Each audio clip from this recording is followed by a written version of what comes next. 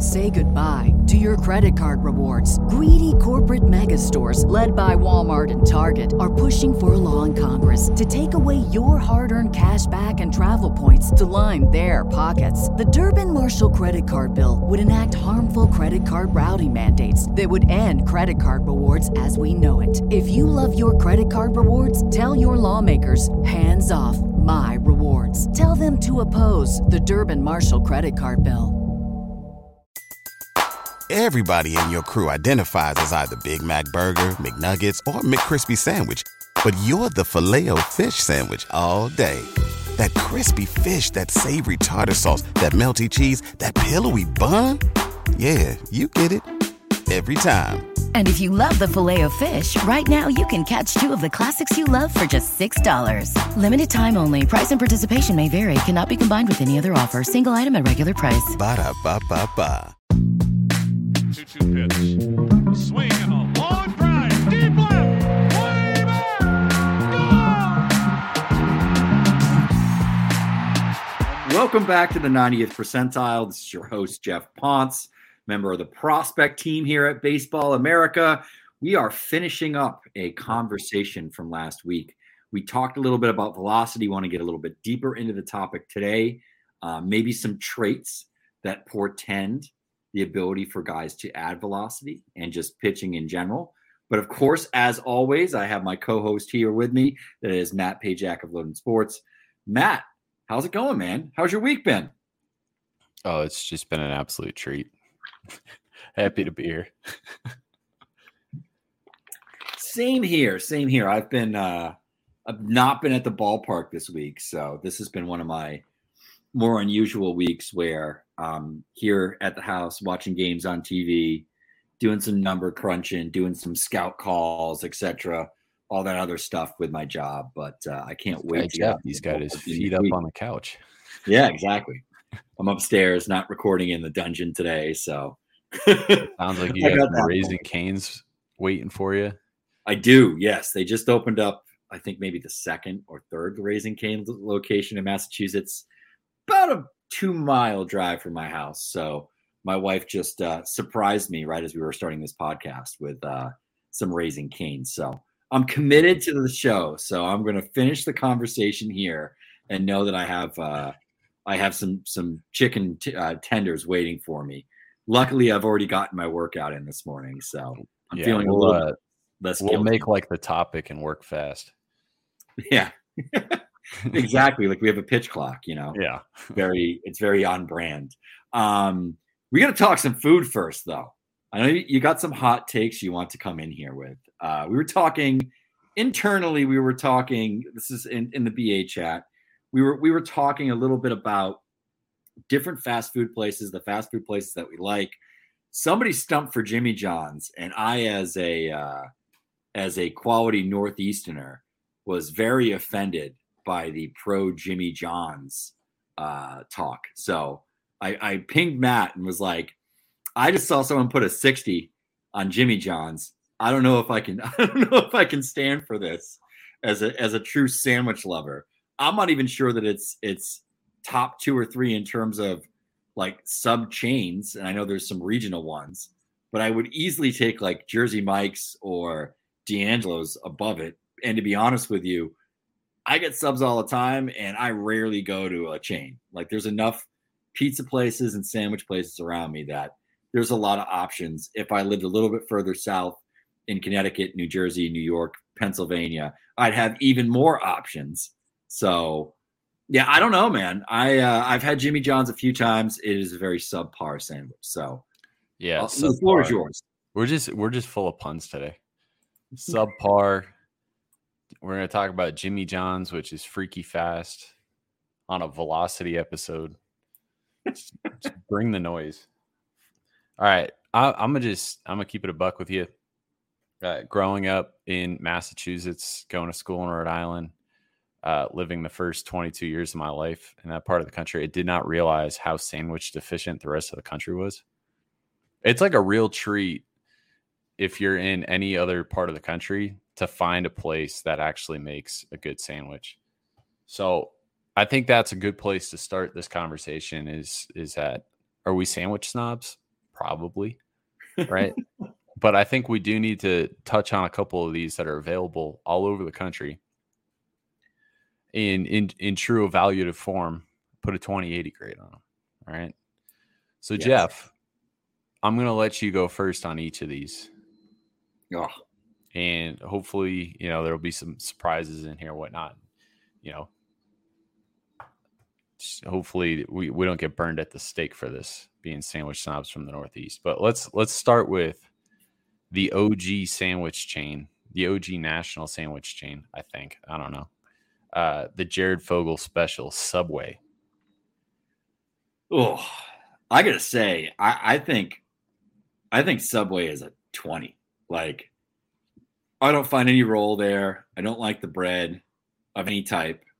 When I do go to Subway, I had to eat Subway recently. It was back in March on my way to New York, of all things. It was off the highway in New York. I needed something quick before we went into the city because I knew that we weren't going to eat until probably like 6 o'clock that night. And I was starving. And there's something about pre-cut deli meat that really bothers me. It could be because of where I grew up. It could also be the fact that I worked in a deli a little bit during college. And it's so simple. Like it makes a big difference. Just like fresh cut meat. Right. That bothers me. And like I end up getting, this is bad. This is actually a bad choice, but I end up getting the tuna subs at Subway because I like tuna. And like that's not even like tuna. Like we don't even know what that is. It's not even like tilapia. It's not even bad fish. It's like non-fish. Yeah. So that's pretty rough if I have to go for a tuna fish sandwich because I'm not feeling the other options. I think Subway's as bad as it gets. Yeah, Subway's at the bottom of my scale, 25 for the sandwich chains. As 20, I hear you loud and clear. I used to house Subway, so there's a little bit of nostalgia in there. That's where the 5 comes from. Yeah, that's where the 5 comes from. Their cookies were really good. I used to love the smell of Subway walking into a Subway, and now I probably wouldn't eat it. I never ate the pre-cut deli meat. I was always an oven roasted chicken guy, but now looking back on it, it's more like an oven roasted sponge. Subway 25. Wouldn't touch it. The next one, Jeff. Jersey Michaels. I'm gonna put a solid 5 on Jersey Mike's. It's fresh cut. I think their steak and cheeses are pretty good.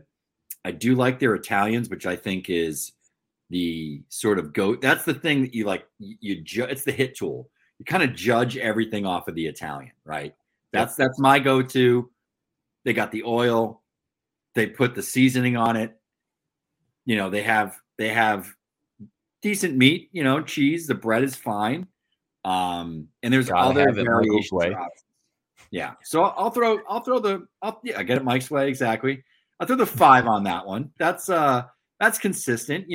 Maybe it's like your 7 or 6 hitter, but it's fine. It's consistent. I got no problem with that one. Yeah. We're in the same ballpark on this one too. I went 45 on this. Yeah, again, of the options, you have the option to get it Michael's way, which is you got to do that. I like the fact that they've got hot sandwiches there, Yes. And not that Subway doesn't, but they've got actual hot sandwiches. Yeah, they're not microwave. They're made in an actual grill. Yeah. So kudos to Jersey Mike's. And all right, option 3 here. All right, I don't know if you've come across this one or not, but I think it is all over the country now. Capriotti's. I don't think I've had a Capriotti's. Right, there's an off chance that maybe I had it once. Like there might have been one for a hot minute at Patriot Place at Gillette, and I might have had it 10 years ago. I feel like it might have been that place, and it was fine. But it just seemed like a better Quiznos to me, if I remember correctly. But I could be off. I could be off on this one. So only got a single look. I think it was years ago. If that's Capriotti's. Look, Jeff, I'm gonna keep it 100 with you here. Capriotti's is a 60. Oh, okay. Now hear me out. Capriotti's has a sandwich called the Hot Bobby. And Yes. it's Thanksgiving on a sandwich. Yep. I've had this before. Yep. So it's turkey, Yes, I have had this place. cranberry, stuffing. And I had it last night, and I've had it probably like 3 or 4 times now. And it's billed as like America's favorite sandwich. I could see it. It's that good. So That's fair. I haven't like done a deep dive on the menu or anything like that, but you're talking about a really unique sandwich that actually lives up to the name. And yeah, it's a 60 for me. Which I wasn't really expecting. Interesting. But yeah, Eric Peterson, AA pitching coach for the Cardinals, put me on to Capriotti's back in the fall, and I haven't looked back. So I was skeptical. You know, it's a sandwich chain. You know, it's what we're talking about here. It's like I was skeptical, and it outplayed what I thought it was going to be. So now, have you ever had that sandwich at D'Angelo's? Because I used to get that exact like day after Thanksgiving sandwich at D'Angelo's like pretty consistently, and this is like 20 plus years ago. And I'm also a fan of their number 9s, which is the steak and cheese with peppers and onions. I didn't really have a D'Angelo's close to me growing up, so I didn't have it a ton. So yeah, I don't really have as much of a reference point there. So that's a blank for me. Yeah, the Thanksgiving toasted sandwich there is very similar to what you described at Capriotti's. It comes with a little dipping container of gravy as well. I don't know if Capriotti's should that or not. Yeah, no gravy. Yeah, I don't know, man. You may need to try a D'Angelo's Thanksgiving toasted when you're back here in New England again. Yeah. I'm a D'Angelo's guy. Like I would probably put a 55 on D'Angelo's. I'm reluctant to throw a 6 on any sandwich chain, but I am more pro D'Angelo's. Part of that is my own nostalgia, because that's where we would go and get subs my entire life, because there was one like right next to my house. We didn't have a Subway till many years later. So that's my go-to. And then there's a bunch of other sandwiches in like Philly and New York that are like one-off spots that we. I mean, look, like if it's a black spot on my resume that I put a 60 on Capriotti's, I can live with that. Okay, fair enough. You know? But I think last one here, all right, and this one probably runs the gamut depending on who you talk to. All right, we're gonna talk about. This is the one that started the whole conversation. Yes. James Jonathan's, Jimmy John's, Freaky Fast. Jeff, what do you got? I'm putting a 30 on it. Like I always feel like there's not enough stuff on the sandwich. Like it's slightly an upgrade from Subway. The bread's probably a little bit better. But if I remember, like there weren't a ton of options I was all that thrilled with. And it just, it's just not, I'm not in. I'm just not in at all. I think 30 is spot on. Yeah. Yeah. I've talked to some people who put 60s on it. I've talked to some people who've gone higher than that. There's some people that are comfortably around 50. And I'm sitting there, I'm like, I don't get it. What's the appeal of Jimmy John's? You know what I mean? I think the bread's fine, but it's not like, look, I would rather go to the Subway and get a loaf of the Italian urban cheese bread. You know, I'd rather have that than Jimmy John's bread. I don't know. Jimmy John's.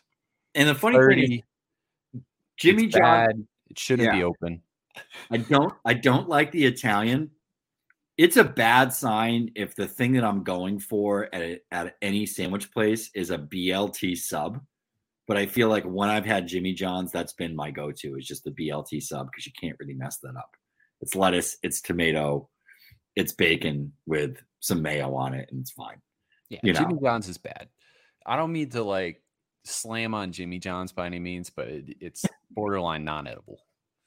You know, and I think we should probably get into the actual topic of this podcast here. We've got 10 minutes on this now. But before we do, I just want to let everyone know, and I want to make sure that I'm crystal clear, black and white on this, that Jimmy John's is not good. And hey, you can like whatever you like. It's your taste buds. It's not mine. But from a couple of sandwich snobs, some sandwich elitists from the Northeast, this is our opinion. All right. Right. If you like Jimmy John, if you like Jimmy John's, I'm gonna just give you side eyes, and we'll keep it at that. We'll keep it safe. We're going to keep it moving. We're driven by the search for better. But when it comes to hiring, the best way to search for a candidate isn't to search at all. Don't search, match with Indeed. If you need to hire, you need Indeed. Indeed is your matching and hiring platform with over 350 million global monthly visitors, according to Indeed data, and a matching engine that helps you find quality candidates fast. Ditch the busy work. Use Indeed for scheduling, screening, and messaging so you can connect with candidates faster. And Indeed doesn't just help you hire faster. 93% of employers agree Indeed delivers the highest quality matches compared to other job sites, according to a recent Indeed survey. What I love about using Indeed is how it does a lot of that organizational work for me. I can sort through candidates. I can respond to them. I can schedule interviews all through Indeed. Leveraging over 140 million qualifications and preferences every day, Indeed's matching engine is constantly learning from your preferences. So the more you use Indeed, the better it gets. Join more than 3.5 million businesses, including Baseball America, that use Indeed to hire great talent fast. And listeners of the show will get a $75 sponsored job credit to get your jobs more visibility at Indeed.com/BaseballAmerica. Just go to Indeed.com/BaseballAmerica right now and support our show by saying that you heard about Indeed on this podcast. That's Indeed.com/BaseballAmerica. Terms and conditions apply. Need to hire? You need Indeed.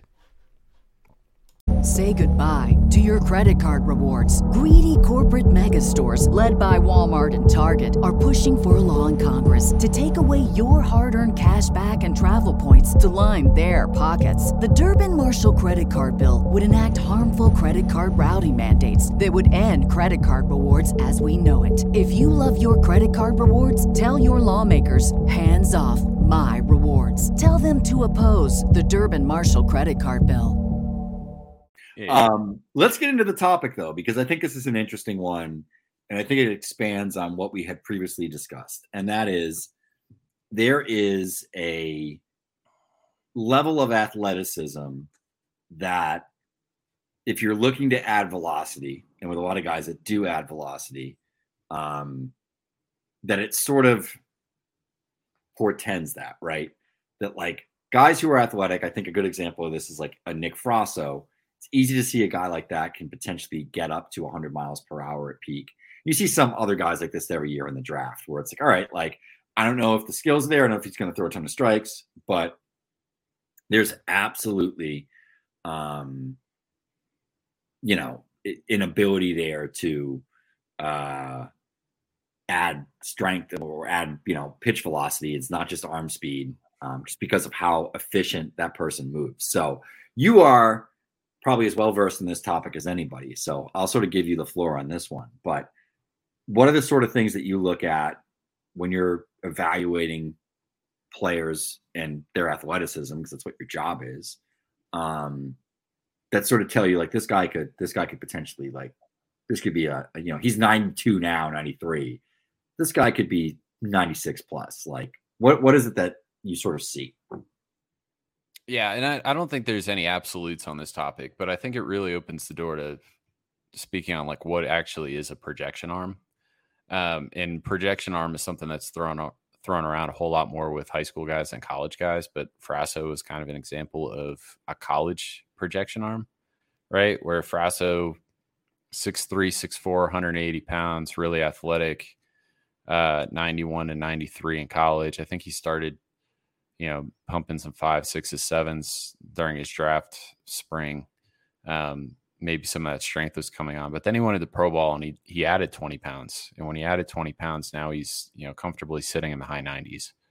And I think it's that athleticism, right? So I think there's a couple different things that a pitcher can tap into in terms of trying to find that velocity.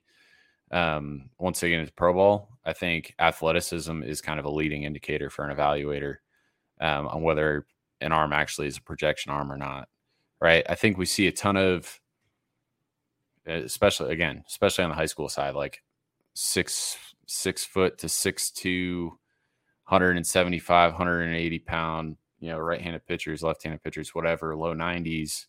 And yeah, they're all labeled projection arms, but I don't think they should all be treated equally. I think the guy who's 6'2", 180 and athletic is a projection arm more so than the guy who's 6'2", 180 pounds and maybe not athletic. So I think that's why it's important.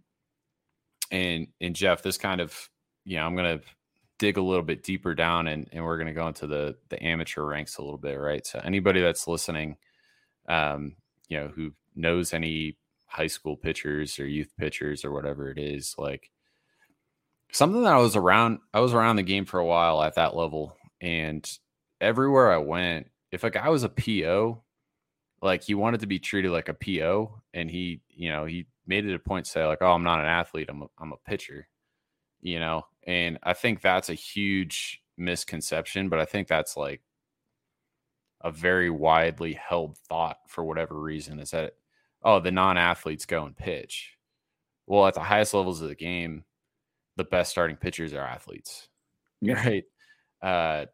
So I guess the message is, if you're 14, 15, 16, 17 years old and you're a PO, that's not just like a one-way ticket to go sit in the bullpen and eat seeds while everything else is going on and then pitch. It's go be an athlete and prove your athleticism, because if you want to play this game for a longer period of time, like athleticism is going to carry you to higher levels of the game from an actual projection standpoint. So I don't know, Jeff, like from, we talked about Frasso being an example of an actual like college projection arm, kind of a rare case.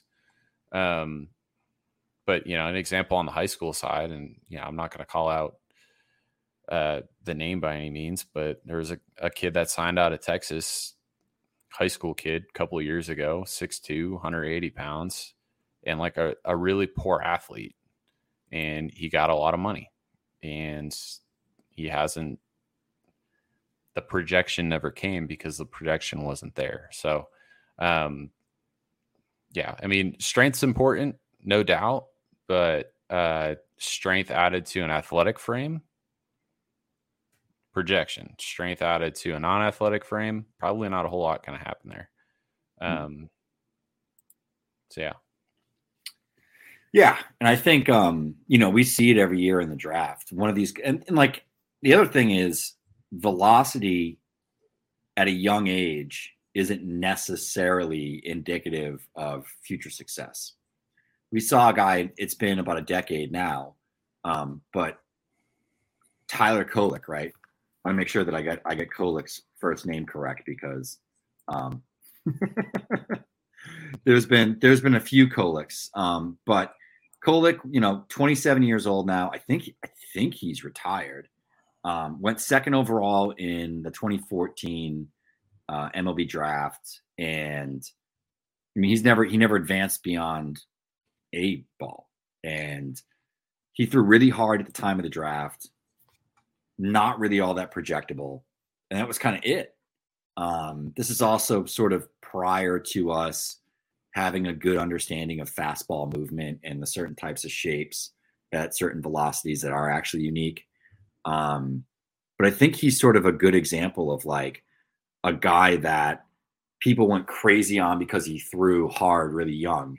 And there's these other guys that are better athletes, more projectable, maybe a better fastball shapes, guys that might even end up in college that were 89 to 92, but you move it forward 5 or 6 years, and those guys are more 3 to 5, 3 to 6 or whatever, with better shape, with more capabilities and abilities in terms of, locating the baseball and understanding sequencing and all these sort of things.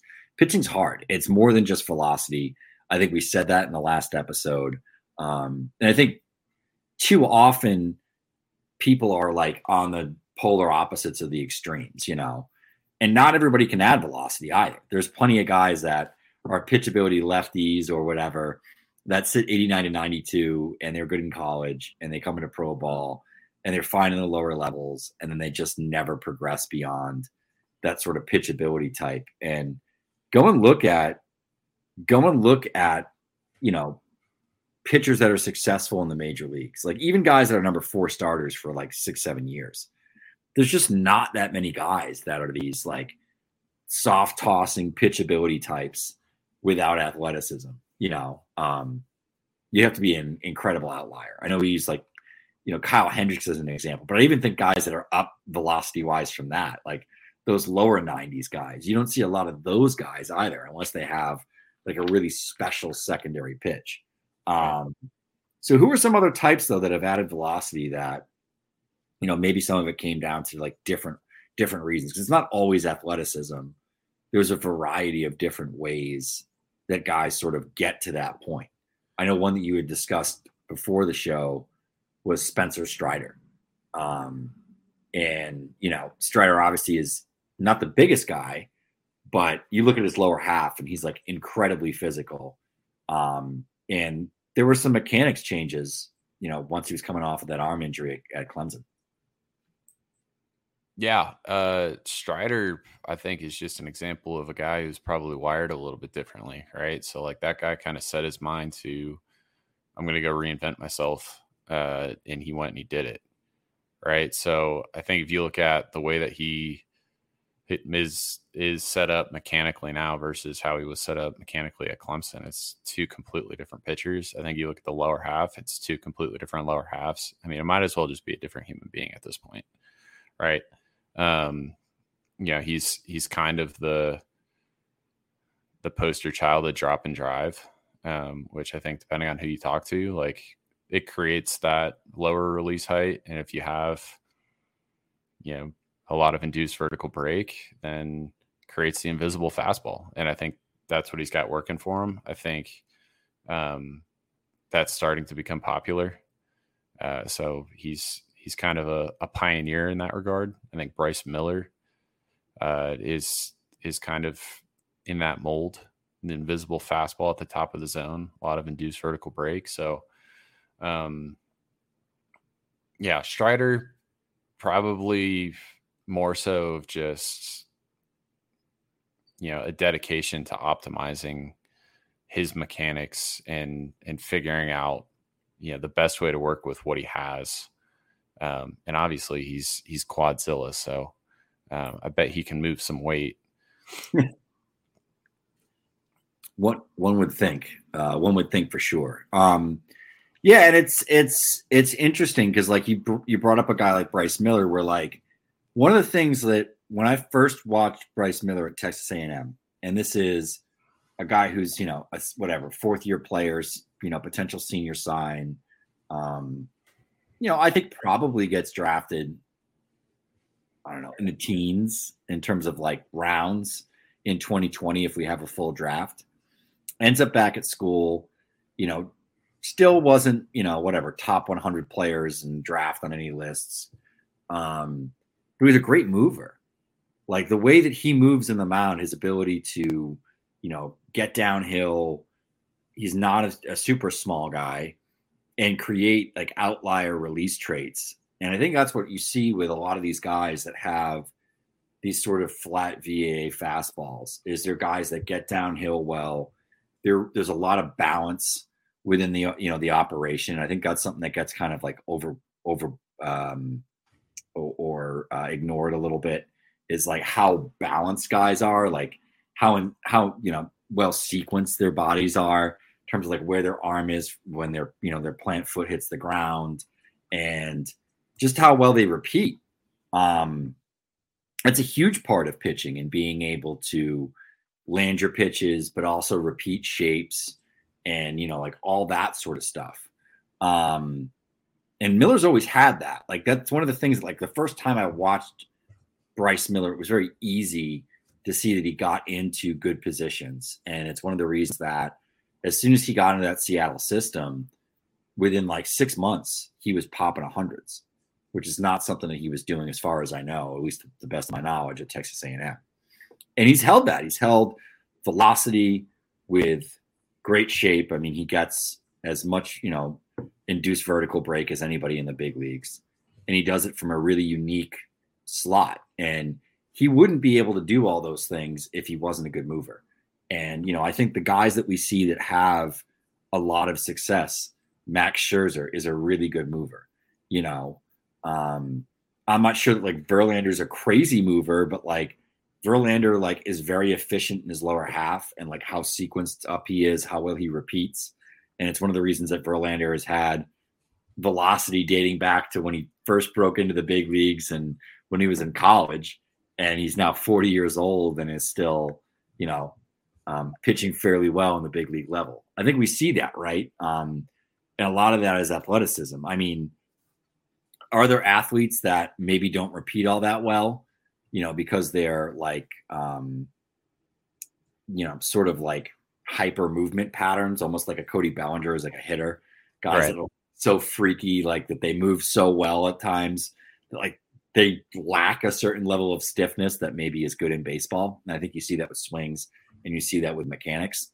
But then there's other guys, like one of the names that we brought up ahead of time is like Chris Sale. And Sale is like a very unusual, unique mover. And I think it happened eventually, but it took like 8 years of everybody being like, this guy's going to break, this guy's going to break for him to finally break. And he had, pretty close to a Hall of Fame career prior to that actually happening. So there's different ways that guys move too. And I guess like, I know this is kind of putting you on the spot, but when you look at a guy like Chris Sale and how that guy moves, what's unusual about him versus other guys that he can make that work and generate the velocity that he does? Because there's not a lot of lefties at that slot that have ever been guys that have at any point in their life been able to touch 100 miles per hour, and Sale at his peak could do that. Well, I think, just from the eye test, you're probably looking at some combination of athleticism and it's just the levers being as long as they are, right? So I think that's a huge part of this conversation is like, where does velocity come from, right? And there's some things that are within your control, and then there's some things that are just not within your control, right? And I think that's why you talk about like, okay, this guy's a good mover, and this guy might not be a great mover, and this guy's athletic, and this guy's not athletic, and this guy's got long levers, this guy doesn't have long levers, whatever. So ultimately, when you're looking at athleticism, or when you're looking at velocity, it comes down to athleticism, right? Lower half power output, it comes down to how long your arms are, because it's just basic. I don't even know what you'd say here. Physics, I guess. Think like a windmill. Like, would you want to get hit by a little pinwheel, or would you want to get hit by one of those really slow moving windmills or wind turbines out in a field in Arizona, right? Like, you would not want to get hit by that thing. As slow as it's moving, that thing is producing a lot of power. Yeah. Just because of how long it is, right? So it's the same thing that we talk about on the hitting side. Exit velocity, longer levers, yeah, probably more swing and miss, but longer levers, probably more exit velocity. So I think that's an important thing to consider here is, if you're looking for like the perfect profile of velocity, it's an athlete that has long levers, that has mass, that has really good movement patterns, right? So I think that's where, like, when we were talking about Spencer Strider before, like for him, it's just optimizing his movement pattern, right? And that's kind of where his velocity jump came from, I would bet, was that he just became a much more efficient mover. And I think on the topic last week, it was like, let's talk about velocity versus command. And you got people on both sides of the spectrum. And I think, you've probably got people on different sides of the spectrum or quadrants in terms of where velocity comes from. Oh, it's, there's the people that'll die on the hill of it's all about the way that the athlete moves. Yes, that's important, but that's not the only place that velocity comes from, right? And that's where, when you look at lower half power output, I think that's that's the motor of the athlete. I think that's really important. And then obviously there's the God-given frame that you've been handed, right? So like the guy who's 6 foot, 6'2", like there's only so much that he can do with what he's got there, right? But like the guy who's 6'4", 6'5", combine that with a certain level of athleticism, and I think that's probably what you're looking at with Chris Sale, right? And I think going back to like what you said before, like, yeah, two of the freakiest athletes that I ever tested that were pitchers. I can say one of them, John McMillan at Texas Tech, and you can go look that dude up, and he's been 100 to 102 from the right side for the past 5 years. But It hasn't translated. And I think that comes back to what you were saying about, being able to repeat, right? So it's not all about athleticism, but that's the motor can make the ball come out really fast. So again, that's why it's not just cut and dry, absolute, black and white. There's so many different things that go into this. And that's why there's so many different guys and so many different profiles that have success at a high level throwing hard. Yeah. And I think, we've seen all different types of pitchers. There's guys like a Mitch Keller who, it's taken him a while to get the pitching side of it down. But like, I think the thing that everyone saw with Keller from like day one is it's easy velo.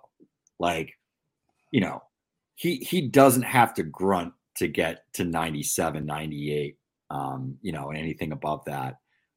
It's pretty efficient movement. And certain guys are like that. There's just, it's easy, and I'm not even sure it's necessarily. Jeff, I'm going to just say this, like, I am in the camp of if the velocity comes easy, that's a great place to start. Yep. So that's, I guess, more so than anything, like what I'd advocate for, and talked about it before with the high school guys, like go be an athlete because there's actual projection there or whatever. I'm not saying that there isn't projection. It's just a whole lot harder to get to more velocity if you don't start with doing it easy, right? So that's the camp that I sit in. Anybody can believe what they want to believe and they can say what they want to say. And, some of them are probably right in their own regards. Right.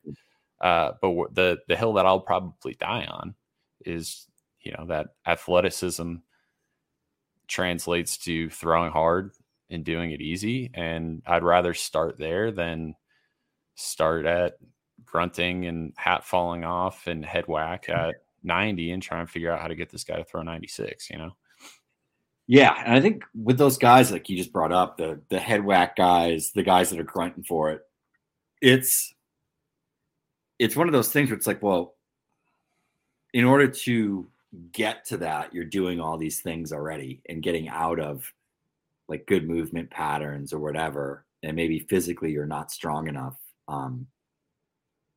You got to worry about how that projects, because when you do that, you're going to get hurt. Like, right.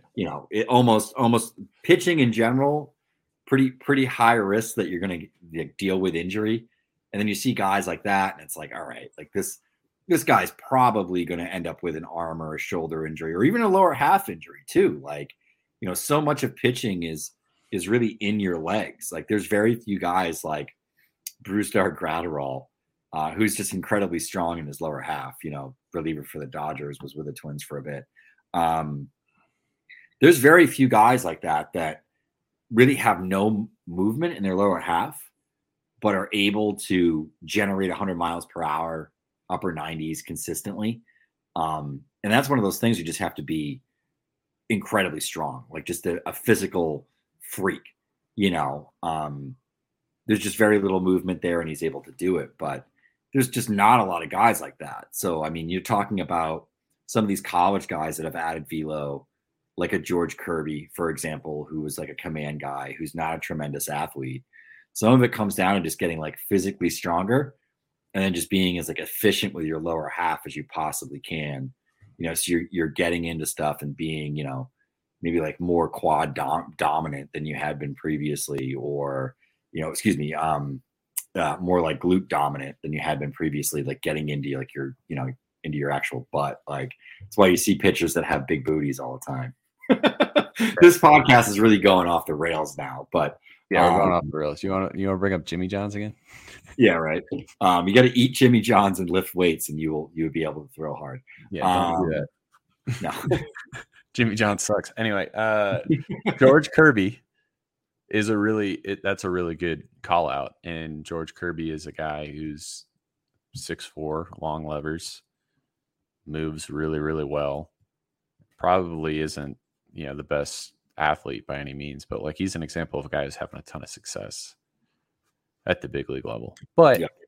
I do want to throw in there exceptional command and not a ton of swing and miss. Yeah.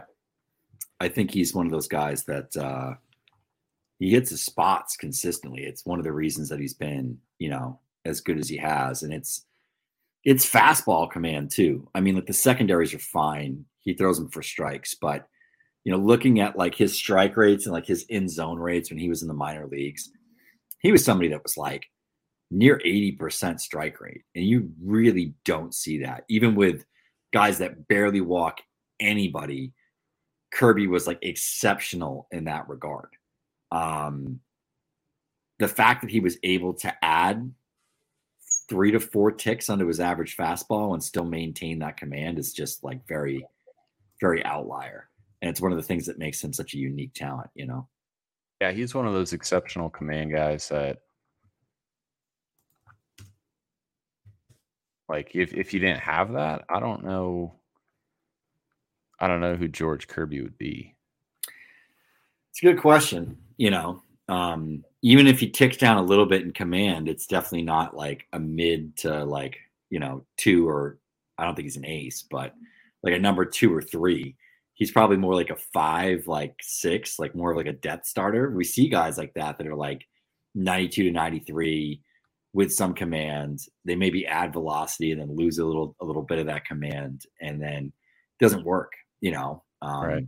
Because it's not like his shape is like super exceptional, and it's something we talked about last week where there's just a lot less margin for error in the zone with guys like this if you're not throwing super hard and don't have Bryce Miller sort of movement profiles, even if you do throw hard. I think it's one of the reasons that like Hunter Green struggles at times, where like if Green is getting into some of his trouble zones, like his pitch shapes aren't so good and his deception isn't like that wacky, he doesn't hide the ball that well, that he's not going to fool that many guys. So he needs to be at that upper end of velocity in order for all of this to function, Yeah, and I think, this discussion, the previous discussion, for the people listening, if you didn't listen to part 1, go check out part 1. The bottom line on velocity and how it contributes, and talking about the command and all, the whole topic can just put you in a blender. Yeah. You know what I mean? I think there were some times probably in this conversation, sometimes in the last conversation, where it's like, if your head's spinning a little bit, like, you're not alone. Right. Yep. But I think, again, that's the beauty of it. And that's why that, like, scouts are really, really good at what they do. Yep. And that's why there's always opportunities in the draft in round 4, round 5, round 8, round 9, round 15, whatever it might be, and that's why guys go, the indie ball route. They get signed out of indie ball and then they debut in the big leagues and all that. There's so many different moving parts that go into having success. And it's not like, hey, that guy checks box A, B, C, D, boom, first rounder, boom, second rounder, boom, third rounder. And then like, yep, all their trajectories went right as planned. And if anything, pitching it's probably right up there with evaluating a quarterback in football is one of the hardest things to do. Yeah. So because really interesting. Go ahead. There's underlying traits that are like difficult to evaluate, right? There's some makeup stuff there, some work ethic stuff there, some physical things, and it's not on the stat sheet. Like, I feel like with hitting, if a guy can hit velocity, if he can hit spin, if he chases or not, what the contact's like, you can figure out how hard he hits the ball. Where with pitching, you can have all of these elements, like, in sort of neat boxes, like he throws strikes and he's got this and he's got that. And this, pitch movement is good and he throws hard enough and he's got 3 secondaries he's got feel for. But then the guy gets hit because he doesn't hide the ball. Like, it's very easy to track the ball out of his hands. Hitters are all over it. He's tipping something off. There's so many small things that you need to be good at in pitching to make it all work. That you can look at 2 guys at 18 years old with very similar stuff and have them physical, bodies, everything could be exactly the same. And then you can go in just wildly different directions just based on little things here and there in terms of what works. So Yeah, I agree. I feel like even within this conversation, I get myself into a blender at times where it's like, yeah, but this and that. Like there's so many moving parts with pitching. I guess that's another pun, but it's difficult to just be even like 60% accurate with it sometimes. And the other part of it is like pitching, like with, injuries. Like we don't know what guys are dealing with sometimes, or, how some of these injuries impact how their bodies even move and the things that they can do 3-4 years down the line, which is a totally different conversation. But, it takes its toll, Yeah. And I don't know. I'm sure this won't be the last time that we talk about velocity, because it's, such a large part of the game, and it kind of weaves its way into a number of different conversations. But, kind of wrap on my end. It's like, there's no absolutes. Number one thing for me, bet on athleticism. And again, Jimmy Johns isn't good. On that note, we'll wrap this up. It's been another episode of the 90th Percentile. I'm Jeff Ponce. He's Matt Pajak. You guys are listening. Thanks for tuning in.